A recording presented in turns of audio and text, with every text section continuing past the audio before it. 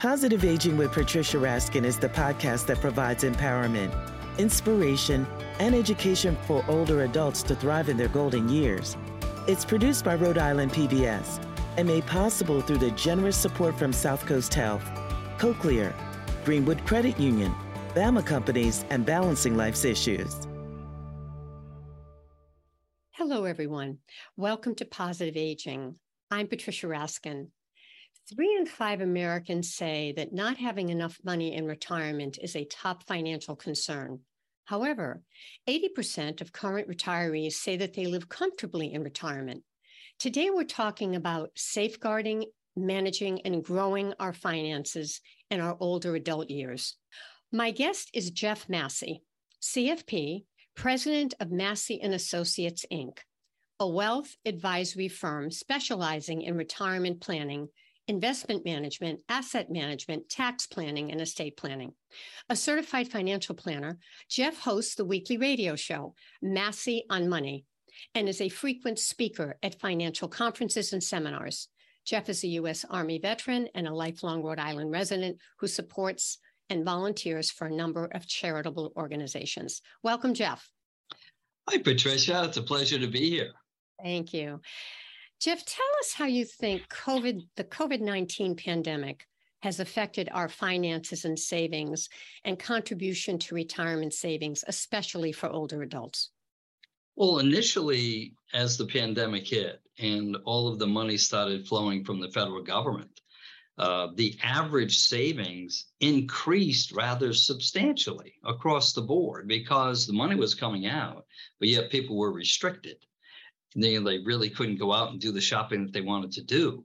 So initially, the savings rate actually increased during the pandemic, which was certainly a surprise to me because you figure with everything shutting down and all that. But the money coming from the government was just so plentiful that people had excess money. And we could talk a little bit about how that's changed since then, because it has. Yeah, and how it's affected the older adult. Go ahead. Yeah. When you look at it across the age bands, the money initially went to savings. And then as things started to open up, things flipped a little bit. People started spending more and more of that money. That was a little bit of a contributor towards inflation, along with supply chain issues, et cetera. So as people age, it's just more important to really control the expenses because that you tend to be able to control. Now, there's some things out of your control. If you're renting, you have no control what that's going to be. If you own a home, you have no control as to how your real estate taxes might change or your insurance premium might change. But beyond that, the discretionary spending is what can get some folks in trouble. And sadly, some folks would be tempted to put money on the credit card, hoping something can change, they can pay that off in the future. So controlling credit card debt, I believe, is a very important step. And the closer you get to retirement, the more important that becomes. Mm-hmm. What about passive income streams, Jeff? Vehicles for this, investing wisely. Do we do things like stocks and bonds and cryptocurrency and annuities when we're older and we're toward retirement or after retirement? Well, full disclosure, our investment firm does not allow us to talk about cryptocurrencies because it's still kind of like the wild, wild west in a lot of situations there. So we really cannot render any opinion on that. But it is important to keep money invested in the market, even as you age into retirement, because you need something that's going to outpace inflation and taxes. And historically, over long periods of time, the stock market has proven to do exactly that. So it's important to keep money invested. There are some folks that look at that, I think, a little incorrectly. They think, well, once I get to retirement, I shouldn't have any money invested in the market. We fundamentally disagree with that. However, it's so important as you age into retirement or further into retirement to reduce your risk. That's really the difference maker when it comes to investing in the market. So you want to keep money invested in the market, but it should be prudent. Your level of risk should come down as you age. It just makes more sense. As you age, it's important to hold on to what you have more than it is to try to make a very large return, because in trying to chase that large return, you inevitably end up increasing your risk, and that's not something you should be doing as you get closer to or further into your retirement years.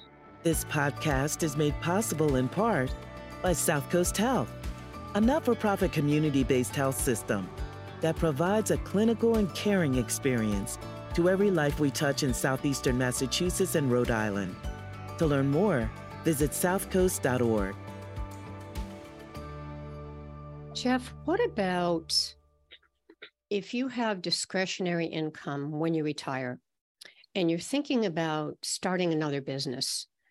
What's your feeling about that from a financial point of view? I've had a small number of folks that are getting ready to retire, and they ask my opinion about what comes up most often is buying rental property. Okay. And my first question is, what is your experience level with rental property? And if they tell me, well, I've never had a rental, and I just flat out tell them, I said, look, in my opinion, it's not something you should be doing at this stage of your life. And then I tell them my personal story where I had rental property years ago. I made a boatload of money. And then the last property I had pretty much took it all away and then some. So I didn't have a very good personal experience. Now, that being said, I have clients that have become absolutely wealthy through rental property, but they didn't start it when they retired. They started when they were a young person. And I think rental property should kind of be left for younger folks because it can be brutal with the timing that it requires to take care of it, the emergencies and things of that nature. So I'm not a big fan for somebody just getting into that. Now, other types of business, I mean, unless you have experience in the business you're looking to start, I think it's too big of a challenge to take on as you're entering retirement. I would rather you focus on fun stuff like a hobby or building up your friendship, enjoying golf more often, doing things like that. Volunteering, there's tons of places that need volunteers. And I think that might be a better place to spend some energy. Okay. So what would you say, Jeff, are some safety nets in our 60s and 70s, like expanding your emergency fund, maybe not paying for life insurance, reassessing your disability insurance, considering your accounts, updating your estate plan? What is your feeling about some safety nets at this stage?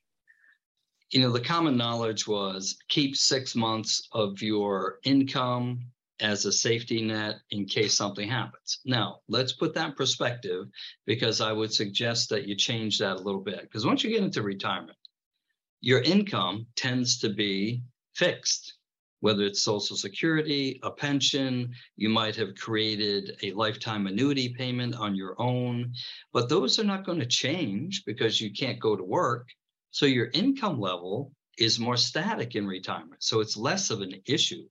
In my opinion, you don't need like 6 months worth of your earnings as an emergency fund. Now, that being said, we have clients that have 50, 75, 100,000 in the bank. We call that the pillow money. So it's beyond what the needs are. It's more of a desire. So that when your head hits the pillow at night, you've got that much money in the bank. So if you have a true emergency, you can walk into the bank and take your money. Very simple. It's very easy. So there's no real need to have a savings based on your income level, because in retirement, that income level should be fixed and guaranteed for life. Hopefully, if you structured it on your own through an annuity or a Social Security or a pension, those are lifetime payments that you'll get. So in terms of this stage of life, being the older adult, many times we have much more freedom in terms of our choices. What do you think are some things that are very positive for us at this age, 60 plus, 65 plus, in terms of how we can use our finances and maybe the freedom we have? Well, first, we do retirement planning. So our focus and our niche is for those folks that are 55, 60 plus. Many are preparing for retirement, but many have been retired for years. and yet they're looking for like a second opinion. So we do that as well. And it's just interesting to see the transition when people go from working to retirement. One of the issues that we see, if they get retired, all of a sudden the job ends and they now are going into retirement. One of the first questions I ask is, what do you enjoy doing? What are your hobbies? Because people, if they don't have hobbies as they go into retirement, they tend not to be as happy. And that's just the experience that we see. And those folks that have hobbies, that have a group of friends that they get together with on a regular basis, whether it's golfing or playing cards or just socializing in general, visiting, whatever that might be for them, it's important to have that network built, because as you transition into retirement, you have an extra amount of time. Let's face it, if you work 40, 50 hours a week, plus your transportation back and forth, that's a big chunk of time that you need to fill. And we see those that are most fulfilled seem to be the ones that stay busy through their circle of friends in their hobbies. Absolutely. What do you say to people that might have had a crisis, Jeff? Maybe there's a health crisis, maybe there's a family crisis, and a lot of their savings are wiped out and they're older. What would you say to them? Well, it is challenging. And there are times where if you can kind of see that something might be on the horizon, if your health starts to decline, you should meet with an attorney just to make sure that you've got your assets positioned properly, so that if something were to happen, and if there was like a nursing home event that might be coming up, well, then you need to structure your assets in a certain way that are all playing by the rules set up by the state, so that you could potentially get some assistance with the cost of the nursing home. Now, it's called Medicaid planning, and there are attorneys that do, although Rhode Island doesn't recognize specialization with attorneys, there are attorneys that spend their primary time doing that type of planning. And if people need a referral, we'd be happy to help out with that and get them in touch with a good attorney. Now, there are times where people don't seek help and they just do things, because, well, here's a comment. Well, everybody knows you have to do X. Well, don't listen to what everybody knows, because oftentimes what you're hearing from friends and relatives perhaps is not the best route for you to take when it comes to that type of issue with health and spending lots of money. So there are certain things that can be done, playing by the rules. And I want to stress that there's nothing being done under the table here. It's all playing by the rules that the state has established, but just working with an attorney that knows those rules so that they can rearrange your assets in the best way possible, so that you can gain the benefits that you can access to help pay for nursing care, things of that nature. This podcast is made possible in part by Cochlear, the global leader in implantable hearing solutions, helping people of all ages to hear and connect with life's opportunities. To learn more, visit www.cochlear.us/aging. So, Jeff, let's talk about some ways that we can save without feeling deprived. Like, for example, getting that latte every single day.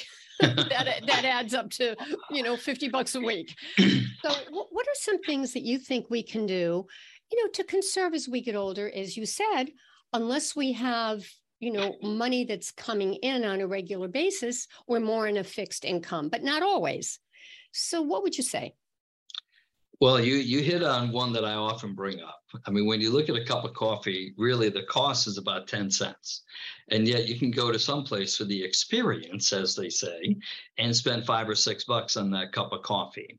Right. Where, long range, and it probably wouldn't take that long to pay for it. You could buy a coffee maker at home and get a, what do they call it? A milk foamer or something like that. Make your own lattes. And you can probably make it for about 30 cents, I would guess.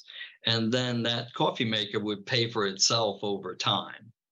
It is because I have friends that they have to have that brand of coffee. I'm like, really? Here, let's go to McDonald's. Let's try it over there. And it was like half the money. And they're like, this is really good. I'm like, well, there you have it. You don't have to spend $5 or $6 on a coffee. People do it because they want to. And if the cash flow is there, well, it's a splurge. That's how I look at it. It's a splurge. And if it's comfortable in your budget, that's one thing. But if you're looking to save money, then look at things like that. Well, is there coffee available from a different vendor that you're happy with? And does it cost you that much less? Now, in that particular example, it was literally half the cost. So that person can save half their money that they were spending on coffee. And over time, like you say, that adds up. If you can save $3 a day, well, even if it's just 5 days a week, that's $15. That's $750 a year. It adds up. Yeah. Just little things like that add up. Do you think you should put those things in a budget? Do you think people should budget? I mean, it's kind of like the D word. Like, do we have to go on a diet? Do you have to budget, Jeff? People don't like to semantics are a big thing. And I had this thought recently where most people object to a budget. I did too, right? So I started just playing with the words, and I asked them to make a spending plan. Yeah, that sounds much better. Doesn't that sound nicer? Much better. Right, because then, it implies that you can spend money, and you can, obviously. Budgeting is the same thing as a spending plan. It's just the word is like a 4-letter word to a lot of people. They don't like the word budgeting. When I moved out of the house right after high school, like a week after high school ended, I was out of the house. My dad and I didn't get along all that well back then. Years later, that all got fixed, and we had a great relationship after that. But Mom taught me how to budget. And she had me set up envelopes. And I heard somebody on the radio call it recently, cash stuffing is what they called it. So stuff the money into an envelope. Literally, that's what I did. I had an envelope for every bill that I had, and every paycheck, I would put money into each of the envelopes so that I was budgeting myself. Now, it was helpful. Now, certainly now I don't have that same type of system. I don't know if too many people would want to set up envelopes, but you can do it electronically as well. You could set up an app, I'm sure, and set up your budget. How much do you have available for each of the areas where you like to spend money, and how much do you have coming in? One of the more important things to do, the first item ought to be your savings, whether that's within a retirement plan or on your own. But the first thing, the old adage of paying yourself first is so important because you need to save the money. And even as you get closer to retirement, it's important to continue to save money. This podcast is made possible in part by Greenwood Credit Union, which offers locally based full-service banking where our focus is on you. To learn more, visit greenwoodcu.org.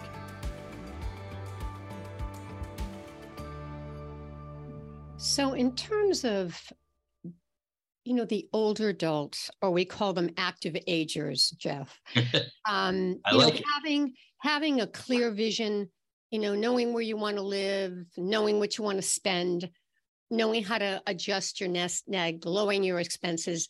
Is this really all important in terms of, really having a clear plan so that you can enjoy the time rather than worrying about the time? Well, we certainly believe that planning makes sense. And that's the business that we're in. We're always telling people to plan. So if you know you have a large expense coming, like let's say your refrigerator needs to be replaced in 2 years, well, stop putting that money aside, either physically in a separate account or at least earmarking money within an account for that larger expense that you're planning to handle. Because little bite-sized pieces are easier to deal with than all of a sudden you've got to lay out, say a couple $1,000s for an appliance of some sort.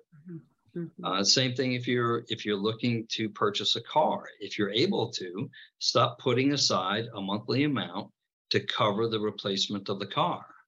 And that way, at a minimum, you would have a down payment for the car. Interest rates had been very low. We see them rising now, of course, because the Feds are raising interest rates, and that's causing a little bit of havoc in the market, which is a potential downside of having money invested in the market.